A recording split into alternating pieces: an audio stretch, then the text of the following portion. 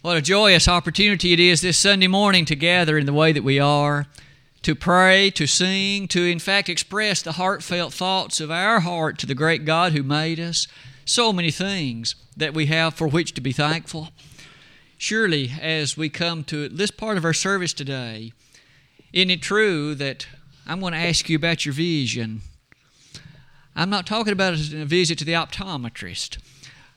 How's your vision? And what about mine? The title of the lesson is Seeing Clearly.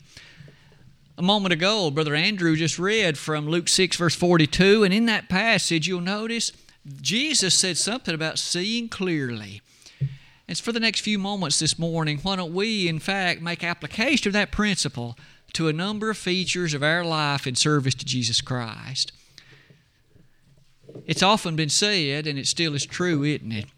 It's not so much how you and I see things, it's how God sees it. It's how Christ sees it. It's how He sees you and me. Some of these introductory thoughts. There were a number of times in the Bible when individuals thought that they were seeing rather appropriately, and yet God, through His prophets or through His New Testament inspired individuals, warned them, what you're perceiving is not really the way it is. I chose the example of Haggai chapter 1, verse 6. They were earning wages, God told them, but you're earning the wages to put in a bag with holes in it. Wouldn't that be tremendous? Wouldn't that be so sad to think you'll show up at judgment with a sack full of riches and you show up with an empty bag because Jesus says, don't you know? You put the things that you thought you were earning in a bag with a bunch of holes in it. And yet, following that principle, look at some of these questions. Several times, especially in the New Testament, God used His inspired individuals to ask what really amounted to a rhetorical question. Know ye not? And then the question that followed was something they obviously knew, but they weren't seeing it correctly. For instance, in Romans 6, verses 3 and 16, that one had to do with baptism. There were some things about what happened at the moment of baptism they didn't appreciate as thoroughly and as powerfully as they should have. Or the text in James 4, verse 4, the friendship with the world. Don't you know that makes you the enemy of God? Now, I say all of that to say this. As often as this idea is put before us in Scripture, it certainly is worth our while to ask today, how does the Lord see me? And how does He see you? And so we're going to look, as time permits, at a number of these things. And so often our vision can be cloudy. It can be misdirected. Let's look at the first case, the first example. It has to do with the collection, the contribution. At times, aren't you amazed at how a $10 bill can look so great resting in this collection plate? But yet it seems so little when you want to go to the restaurant, to the movies, to Walmart. The idea is clear enough, isn't it?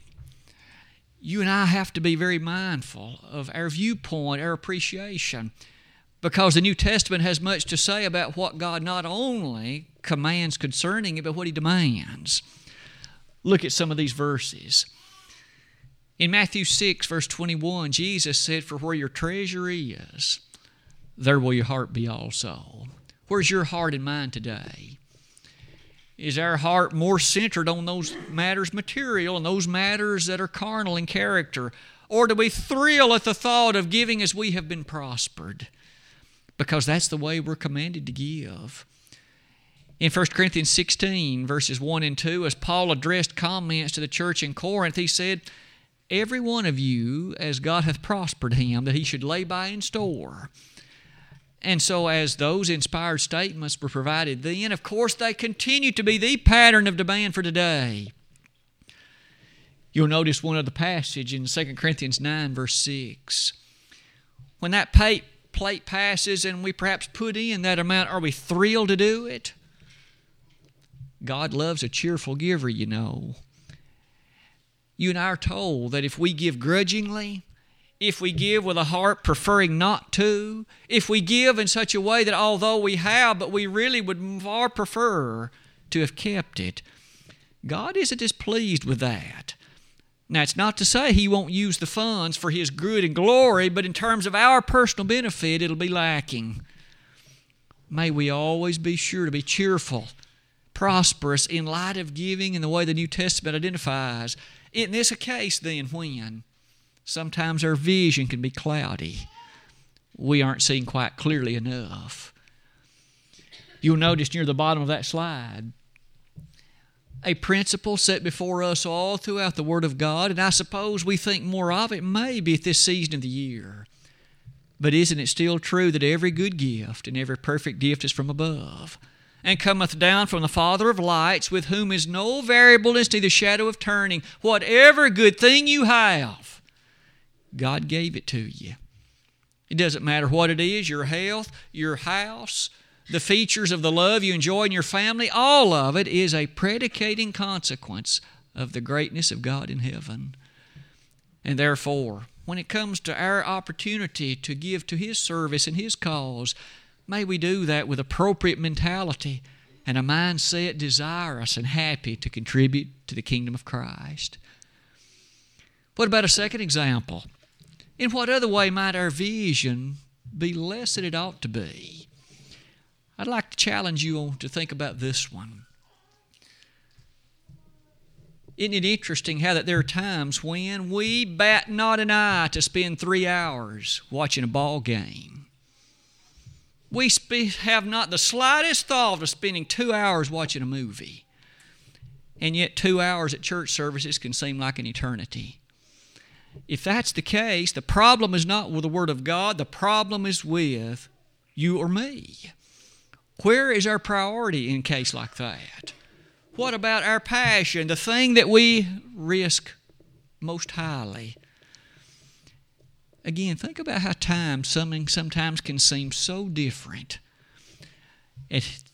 You and I realize on Sunday morning, it's only 2 hours from the beginning of Bible study to the close of the worship service. Sunday night, it's less than an hour. Wednesday night, also a bit less than an hour. And every week has 168 hours in it, from 12 midnight turning Saturday to Sunday until exactly 1 week later. Is it not then reasonable to think that surely I could give 4 of those hours, 4 out of 168, in terms of service and honoring and homage and obeisance to God, because He has commanded it? Let's make application like some of these things. Again, our sense, our appreciation of the spending of that time. The Hebrew people in the book of Hebrews, they themselves were in a very challenging situation. The persecution had become extreme. Difficulties in terms of opposing forces had become rather noticeable. On Wednesday night, we've been studying in the book of Revelation, and we have found that in that book, of course, persecution was rather extreme, and by the time we reached the days of Nero and afterward, that persecution only heightened.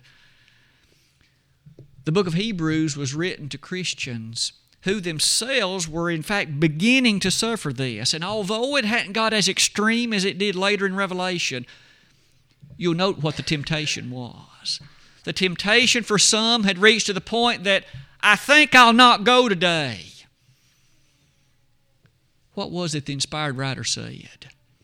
Not forsaking the assembling of ourselves together, as the manner of some is. Some had already gotten into the habit of not coming. The inspired writer said, don't do that. Not forsaking the assembly.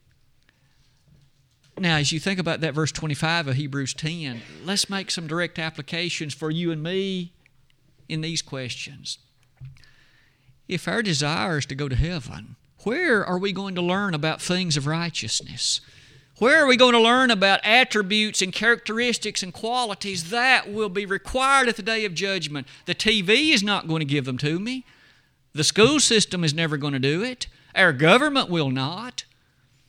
May I ask, where, of all places on earth, where are we going to learn righteousness and truth and the attributes of pleasingness to God? Surely, if there's any place, it would be that place where those who are the pillar and ground of the truth will meet. And that's what the church is. 1 Timothy 3, verse 15. In Ephesians chapter 6, Paul made a rather dramatic presentation. he listed the so-called panoply of God, the so-called armor, if you please. And you and I are supposed to be wearing everything from the helmet of salvation to having our feet shod with the preparation of the gospel of peace. Where are we going to learn about those elements of armament? The services of the church will be one key place, to be sure.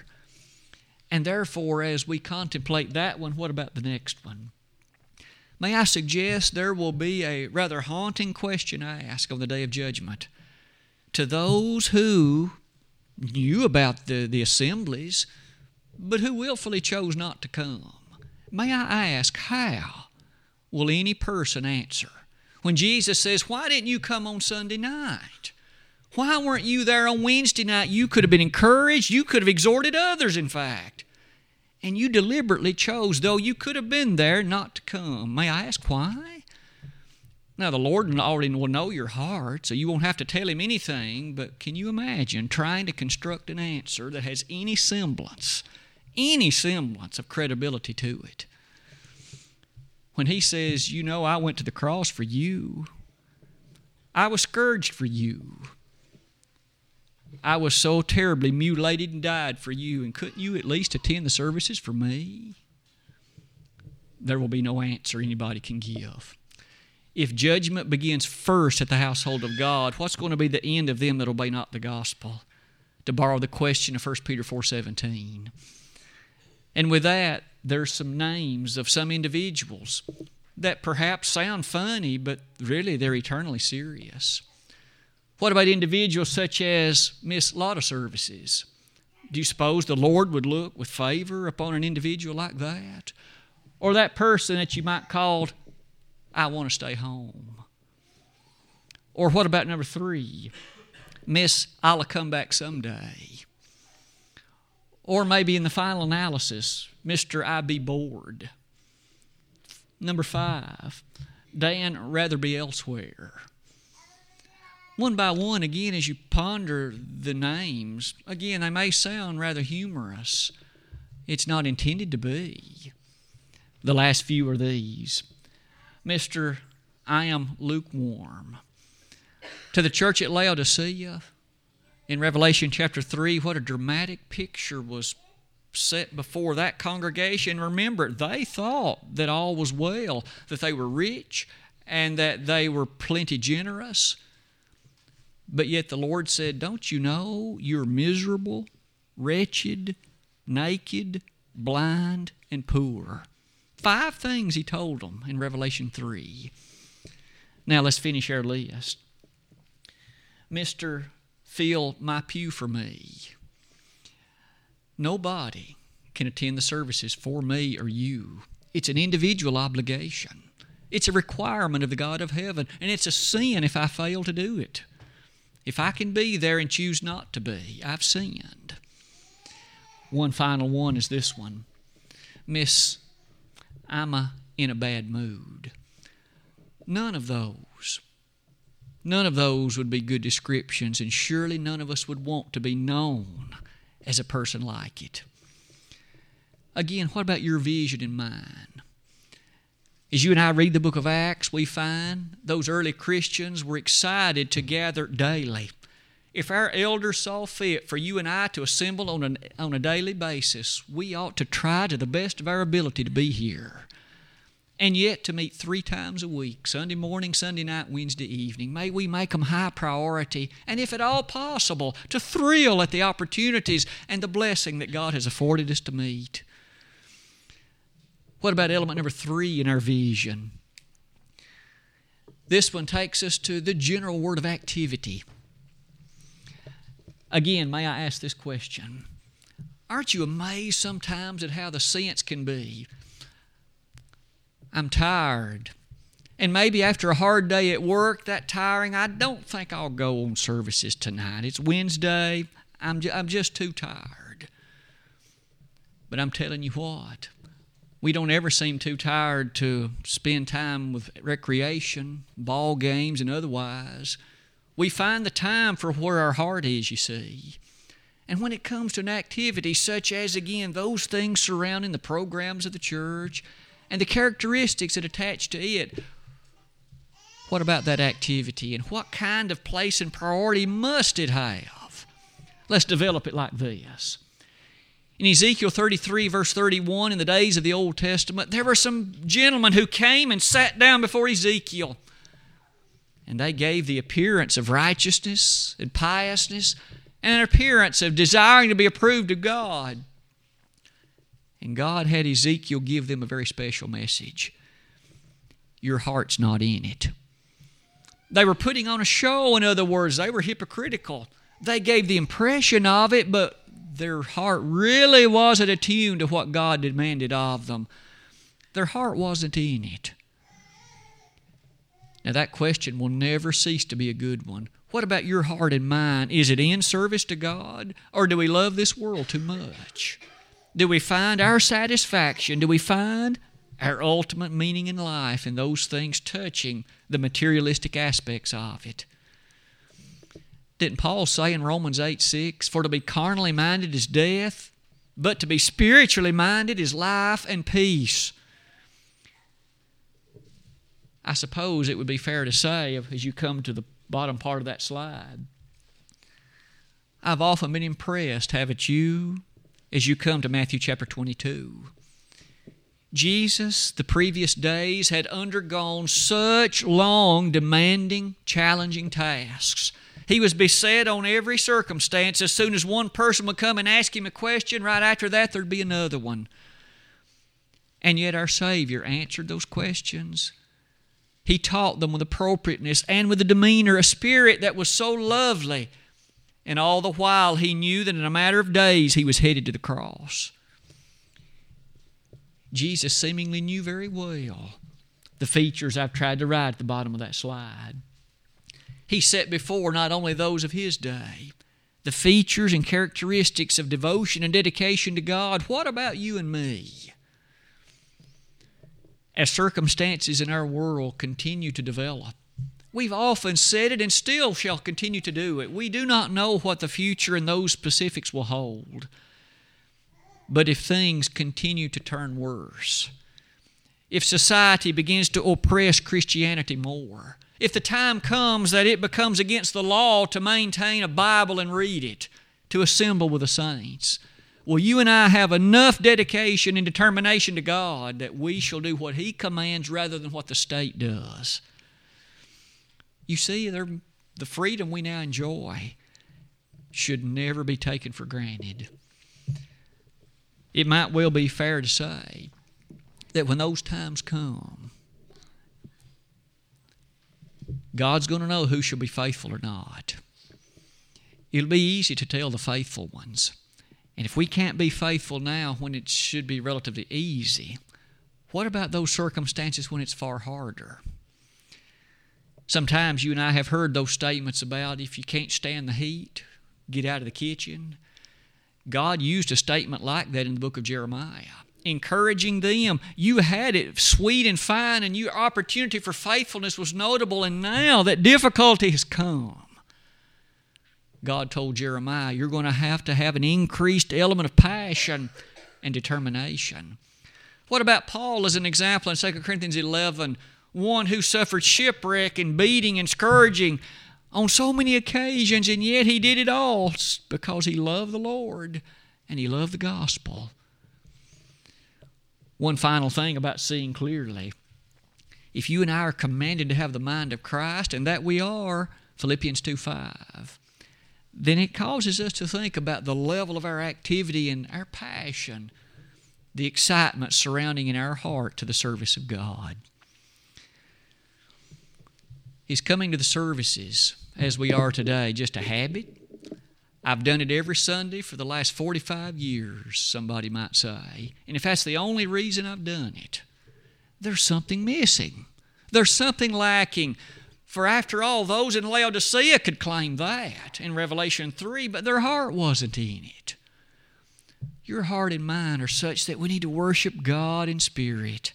John 4:24. That means our passion, our enthusiasm, we really thrill with eagerness at the thought of it. Does that characterize you and me? I trust that it does, and if you and I need to work on it, may we use the Word of God. to help us, because doesn't it say, faith cometh by hearing, and hearing by the Word of God, Romans 10:17. So far we've looked at three elements wherein one's perception might be a bit askew. How about a fourth one? You'll notice I've entitled this one, Words That Are Used. Aren't you a bit interested on occasion that we seemingly have no difficulty finding something positive to say about certain things in life? But when it comes to the church, do we speak with positive thrust and character about the very entity for which Christ died? Or is our major thrust to run down the song leader and the songs he chose?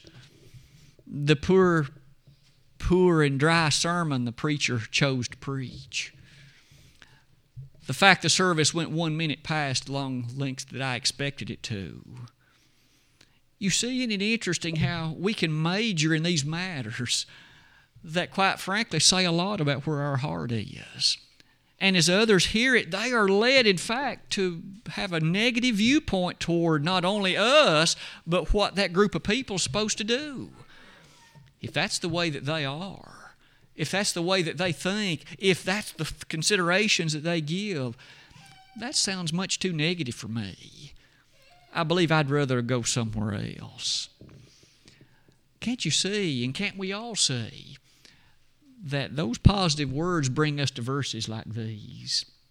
In Colossians 4, verse 6, as Paul, in fact, gave orders to the Colossian congregation, it was to them, he said, let your speech be always with grace. How often, Paul? He said, always seasoned with salt. Now, surely you and I realize there are occasions and times when direct language is needful. But those kind of examples I just listed, common conversation that are overrun with negative viewpoints toward the church, we're guilty of sin if we're doing that. We're guilty of running down the very organization that Christ shed His blood to die for. And in so doing, Acts 20:28 highlights that those elders on that occasion were told, take heed to yourselves and to all the flock over the which the Holy Ghost hath made you overseers to feed the church of God which He hath purchased with His own blood. That church that was purchased with His blood. You and I ought to strive to respect it, to honor her, so much so that this verse is found in Ephesians 3:21. Unto Him be glory in the church by Christ Jesus throughout all ages, world without end. Amen. Glory in the church. I know that in our better moments, you and I are thrilled to be a member of it, for we know that's the only way we can be saved. And yet, as we speak of it in the hearing of others, why don't we come to this verse? 1 Thessalonians 5:11 commands of you and me the business of exhortation, the business of edification. May I ask, if we're speaking like these examples I've just listed in the hearing of others, is that in edifying in them a proper perspective on the church? And that answer, of course, speaks for itself. And so, what about your life and mine and the language we choose to use? That positive thrust will close this slide like this. In 1 Corinthians 1, Paul gave a description of the way he viewed the church at Corinth. Now remember, this church had problems, and we've seen that on Wednesday night in dramatic abundance. A congregation whose seams had questions about a lot of things and were even abusing many things, and yet Paul was thankful for them. He was appreciative of them, and he was hopeful that they would, of course, revisit the nature of their firmness and their faithfulness. But he did speak of them in a very high way. Now that reminds us that viewpoint that should be ours. Yet another attribute, another place in which our vision can be askew. Look at this one. I hinted at it a moment ago, but let's develop it perhaps in this way now. This that I've entitled sacrificial living. Isn't it interesting how, again, in life, we on occasion can be so sacrificial when it comes to many things. We will selflessly give of ourselves. If our son or our daughter asks something of us, we will go to almost no limits to help them. Have you ever had a circumstance where your son or daughter, "Oh, Dad, Mom, I forgot. I've got a science project due tomorrow." And suddenly you realize you're going to be up all night long trying to get that done. Now, maybe you encourage him or her, "Don't let this happen again," but then you turn around, you make a quick trip to Walmart, and then work all night long to get that done. You sacrifice willingly because you love that son or daughter, you care about them, and you want them to have a good grade. What about other examples of sacrificial living? I've listed some considerations here. Sometimes an activity takes place, a circumstance in touching one of the programs of the church, and then someone says, "I need more advance notice. If you'd let me know that 6 weeks ago, I could have planned for it. I could have made proper preparation." Well, one more time, isn't it interesting? There are occasions in life we happily are able to set aside so many other things, even sleep if necessary, so that we can take care of what needs to be taken care of. Well, it's just something to cause us to again ponder, where's my heart and where's my priority, and what about you? Is service to God literally more important than anything else? Jesus said in Luke 9:23, "If any man will come after me, let him deny himself, take up his cross daily, and follow me." The Lord stated that in a very specific order, didn't He? Deny self first, take up His cross daily, and follow me. Didn't Jesus say in Matthew 6:33, in the midst of that passage, where He spoke about the nature of things in life and characteristics of what's involved in our life in this flesh, "Seek ye first the kingdom of God and His righteousness. All these things shall be added to you." In a world that is so often crushing our shoulders beneath the weight of work demands and community demands and demands related to other activities in life, we as Christians have a challenge and a charge to make sure we always keep our service to Christ as top priority. Maybe it is we can add some of these thoughts to our life. There's a song we sing quite often, I suppose more often than not before the Lord's Supper is when we sing it. But it has a grand message for so many other occasions as well. "I gave my life for thee. What hast thou given to me?" Isn't that a good question? Jesus, in such a sacrificial way, gave His life for all of us. And it is through His sacrifice that we are not only able to be children of God, but to hold in us that dramatic and that beautiful hope of heaven. "I gave my life for thee. What hast thou given to me?" Do we reserve a part of our heart? Basically, we want it for ourselves. We don't want the Lord to have that. If so, I've got a bit of a problem here. For as often as the Old Testament, they were to, in fact, serve the Lord and love God with all their heart. How much does that leave out? None of it. Does that characterize you and me? One last thing on that slide.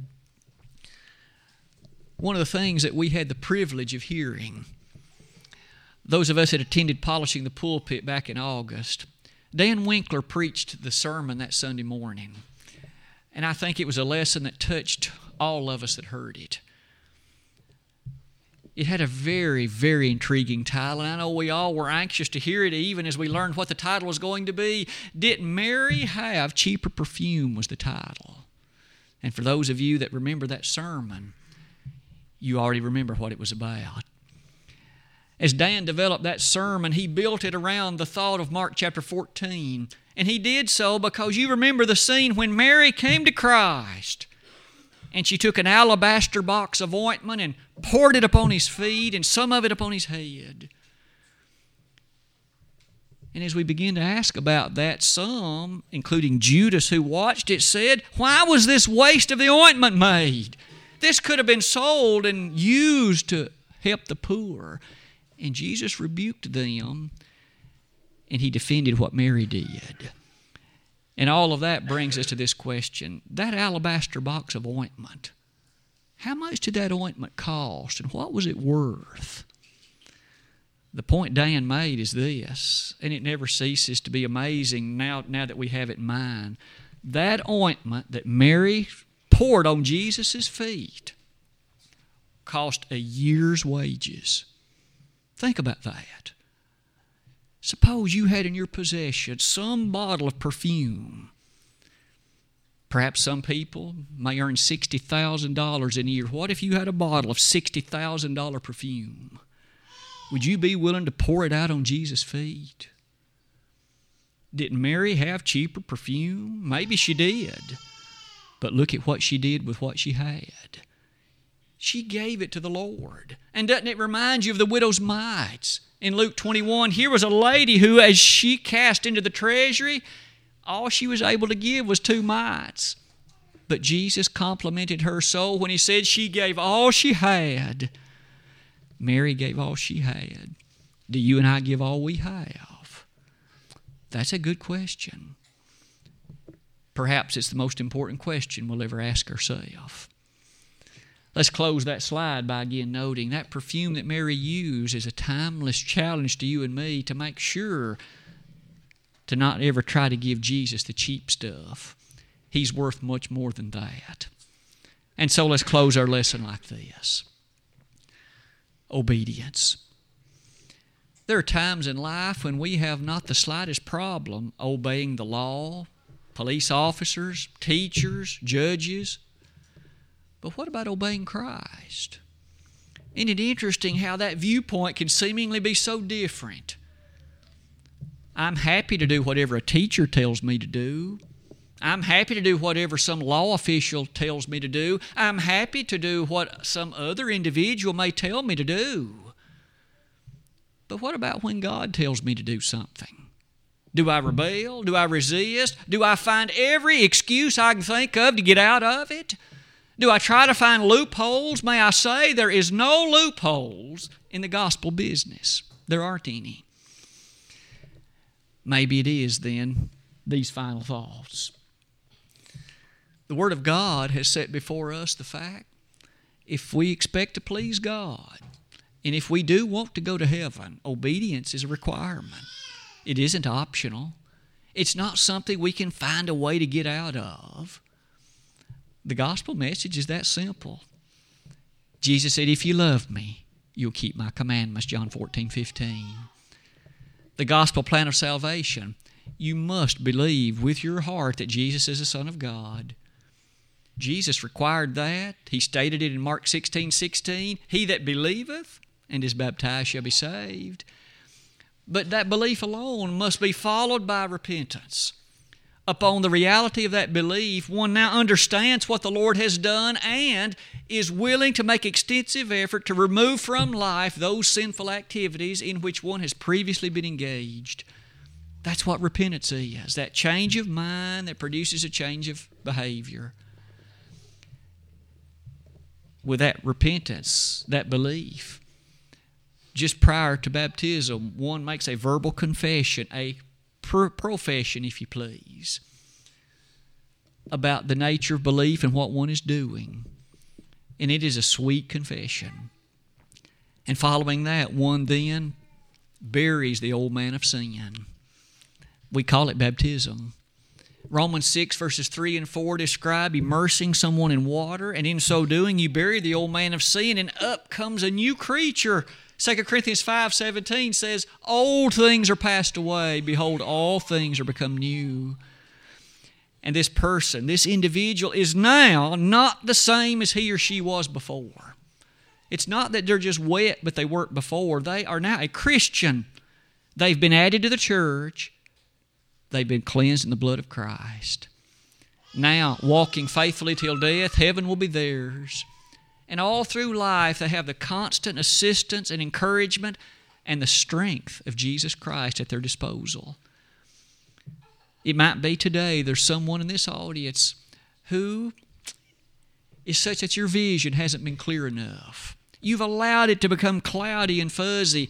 And some of these examples we've seen are such that you've begun to see things this way. May I suggest, clear up that vision. Jesus, as the great physician, is also the perfect optometrist. And so if you'll come to Him, He will make that vision plain, and you will be able to see clearly. Jesus there did say in Luke 6:42, didn't He, that He gives the instructions that allows one to see clearly. If you have become a wayward child of God, why don't you come back to your first love today? If those sins have been known in a public way, in a public venue, you need brethren to know that you have made a change in heart, that you've repented, and that in your confession of those things, you want to beg their strength and beg them to pray to God for you. And today, what a joyous occasion we would have as we could do that for you.